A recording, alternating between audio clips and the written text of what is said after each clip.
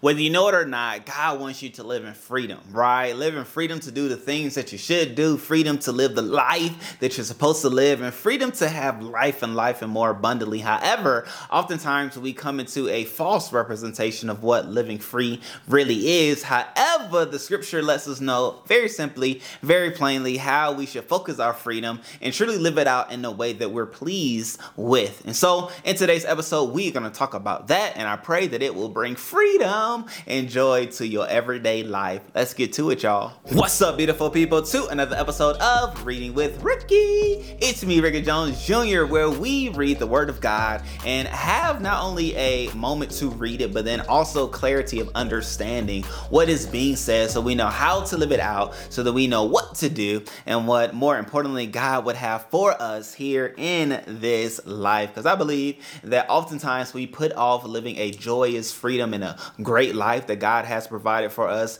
like truly until we die, right? And we say we'll understand it better by and by, or we'll have the experience of heaven, right? But I believe that heaven also can exist here on earth for us as we are wrapped up, tangled up, and tied up in who Jesus is and what Jesus has provided for us. And so here in Galatians chapter 5, verse 13 through 15, we're going to be reading about freedom, right? The freedom that Jesus has provided for us, for we know, or should know, that the word says, for whom the Son sets free is free indeed. And also where we also have Jesus, right? There's liberty, there's joy, there's freedom. Liberty is another word for freedom. And so, now that we have Christ, right? I pray that you've received Christ in your life and you're desiring and seeking to live out a life that's joyous, that's not only freeing, but also rewarding, right? That you're able to have passions that you're able to pursue, right? Purpose that you're able to fulfill,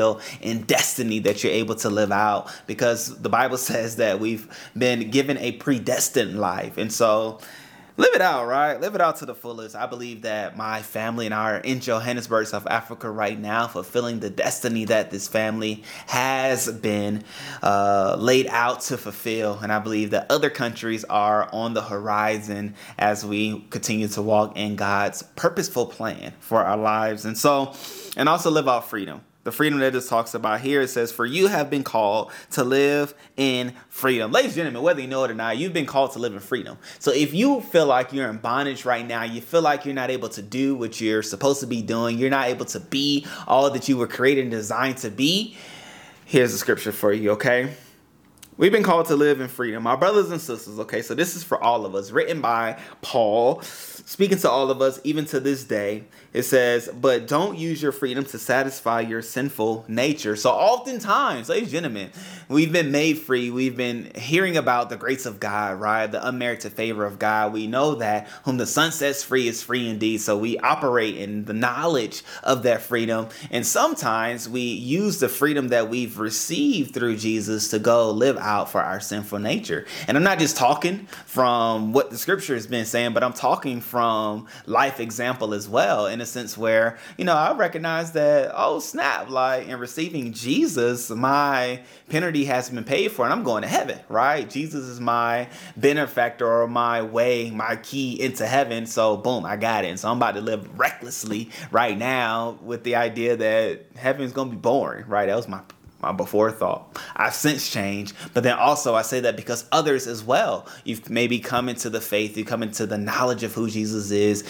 and now you've been set free in that respect. And all that to say, don't allow for the freedom that has been purchased for you to lead you back into the bondage that sin has for you, right? Going and trying to satisfy the sinful nature. One, because that sinful nature can never be quenched. You can never satisfy that sinful nature. And deep down, you know that to be so. However, you just keep trying, you keep trying, you keep trying, you keep going, you keep going, you keep going, you keep seeking, you keep doing, you keep seeking, you keep doing, but never actually taking the time to realize, man, this is actually never satisfying or never just fulfilling or rewarding. No, it's only beneficial as you believe during that time. But beyond that, you like, man, I'm thinking of the next hit. I'm thinking of the next high. I'm thinking of the next drink. I'm thinking of the next woman. I'm thinking of the next man, right? Whatever it is you're thinking about to quench that sinful nature. However, let us not use our freedoms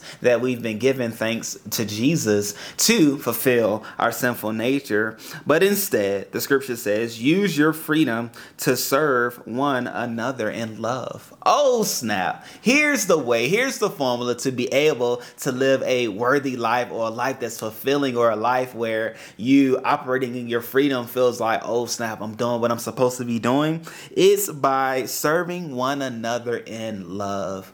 Serving one another in love. Serve our brothers and sisters. Serve our mothers and fathers. Serve our spouses. Serve our children in love. And when you do so, you'll feel that reward. You'll feel that freedom being used in its proper way. And so even to know what that freedom is that awareness of who we were or what we had is no longer, right? But we're able to receive, we're able to be renewed, we're able to be revitalized by Jesus and what Jesus has provided for us, done for us, which is also loving us. But then out of that, we are to be able to serve and love one another. For in verse 14, I'm going to read 14 through 15. For the whole law can be summed up in this one commandment, or one command: love your neighbor as yourself. How, ladies and gentlemen, do we serve one another in love? It's by loving our neighbors as ourselves, right? Do unto others as we will have them or others do unto us. We love others. We love our neighbors as we love ourselves. And friends, if you're having a hard time loving your neighbors, if you're having a hard time serving others with love, it's because it's a direct reflection of the love or lack thereof for yourself. And so it's all good, right? It's all good. Now you know, right? Now you know, what do you do with what you know, right? Let's start to be able to build ourselves up the proper way so that we're able to love and give ourselves the proper way. And so what is that way, you may be thinking? Let us first allow for us to come into the knowledge that God loves us. Let us receive the love that God has for us, largely because God has been misrepresented. God has been misspoken of. And oftentimes we know of God to be a vindicious God, or a vindicious one, or a vindicious ruler, in a sense where if you do something wrong's going to happen to you because that's the way God operates. Well, no, it's more to God than that, right? We definitely saw that in the Old Testament because God was, protective of his people, such as he is today, right? No demons, no devils, none of them foes will be able to harm you, hurt you, or do anything towards you that's going to take you out. So he's still in that business of protecting. However, through Jesus, we are able to receive all of God's love, the loving nature, the loving characteristics, the loving way of God. And so let us receive that, right? We receive God's love for us. And then because of that, we're able to love others because Christ loved us first, which I believe we talked about yesterday. And so go tap into that episode.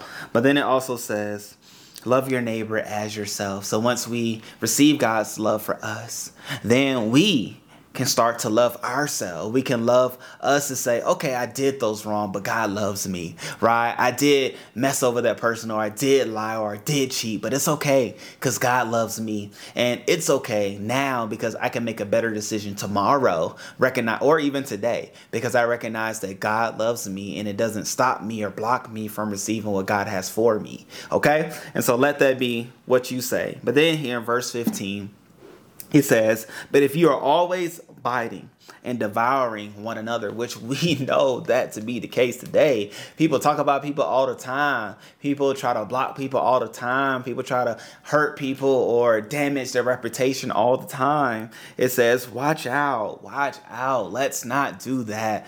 Not only watch out so that we don't do it, but watch out for those who does it, right? And let that be what it needs to be for you. Beware of destroying one another. Ladies and gentlemen, even back here in the Bible, right, as it was written to the church, and I forgot how to say it, but it's to the Galatians, okay? We're going to say it like that.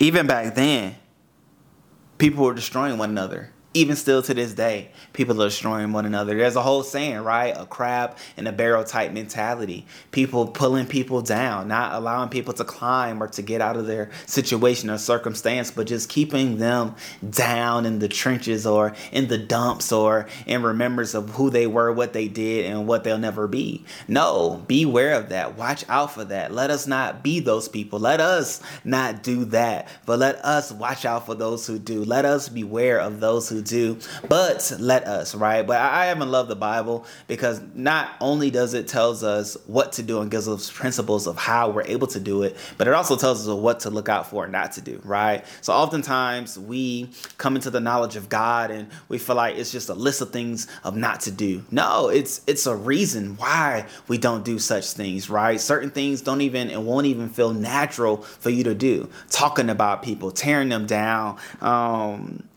what does it say? Devouring one another, biting and devouring, destroying one another. Those things, we don't even want to do those anymore, right? Being in Christ, you're a new creation. You don't want to do them things. What do we want to do? We want to love one another. We want to serve one another in love. We want to allow who we are and the freedoms that we now have in Christ to be able to be used to help and to edify the church. Use and help to edify one another. Use and help to love those in which we are in contact with, in close proximity of, especially our neighbors. And so let us operate with that newness of life that way. Let us be reminded of the word, right? As it was written in Galatians chapter 5, right? Verse 13 through 15. But let us not only operate that way with our freedoms, but then also let us beware of being mindful of and watching out for those that are still biting down one another, devouring one another, because we know that the perfect love has not manifested itself or truly come into the awareness of it within that person, right? But let us be a beacon of light to them. Let us love them still, right? Let us, if we have the opportunity, share with them God's perfect love that will not only cast out all fear, but allow for them to operate the way that they were designed to operate, which is to love and serve one another, not biting people down, tearing people down, or destroying who they are. But we are all connected because of whose we are. Therefore, we won't tear one another down because we are all of the same blood, kindred, faith, and kingdom, right? We're all of the kingdom of God for those who believe. And so with that being said, great people, I love you all. I pray that, Lord God, may their love shine bright. May their love be refreshed within them. May not only their love, but their freedoms that you provided, Jesus, for them to have, to walk in, to experience. May it illuminate today like never before. And because of the illumination of the love that you have for them, let them freely give unto others the love that you've freely given them as well as me, Lord God. And may we enjoy this freedom, this free life that we have to pursue our purpose, to live out the passions that we have, and to walk into the destiny that you provided for us even before the foundations of this world. I thank you, Lord God, that good things come out of our mouths, purposeful things comes out of our mouths, and edifying, grace-filled words are spoken to others, Lord God. And may as well, as we speak those things to others, I thank you that it is a reflection of the things that we speak to ourselves, of ourselves, so that we may continue to be bold, flat-footed, standing firm in all that you have provided for us and allow for us to do and to be. It's in Jesus' name I pray, the name above all names, Jesus. Amen. Great people, great people, great people. I thank you for this opportunity that you've allowed for me to expound upon, give understanding to the book of Galatians, chapter 5, verses 13 through 15. And I pray that it will be a benefit for you, to you, and allow for you to live out the life that God has already provided for, wants for you, and, desires for you to execute and live out amongst others. And so with that being said, I'll see you on tomorrow, where we'll be coming from Romans, right? Romans chapter 5. Let's see what that book has to say about, or that chapter has to say about God's love and how we can operate with it. And so share with a friend, let them know to be here, let them know to beat you here, talk to them in the comment section, love on people that are in the comments, and allow for God's love to radiate bright amongst others that you come in contact with. Till next time, peace.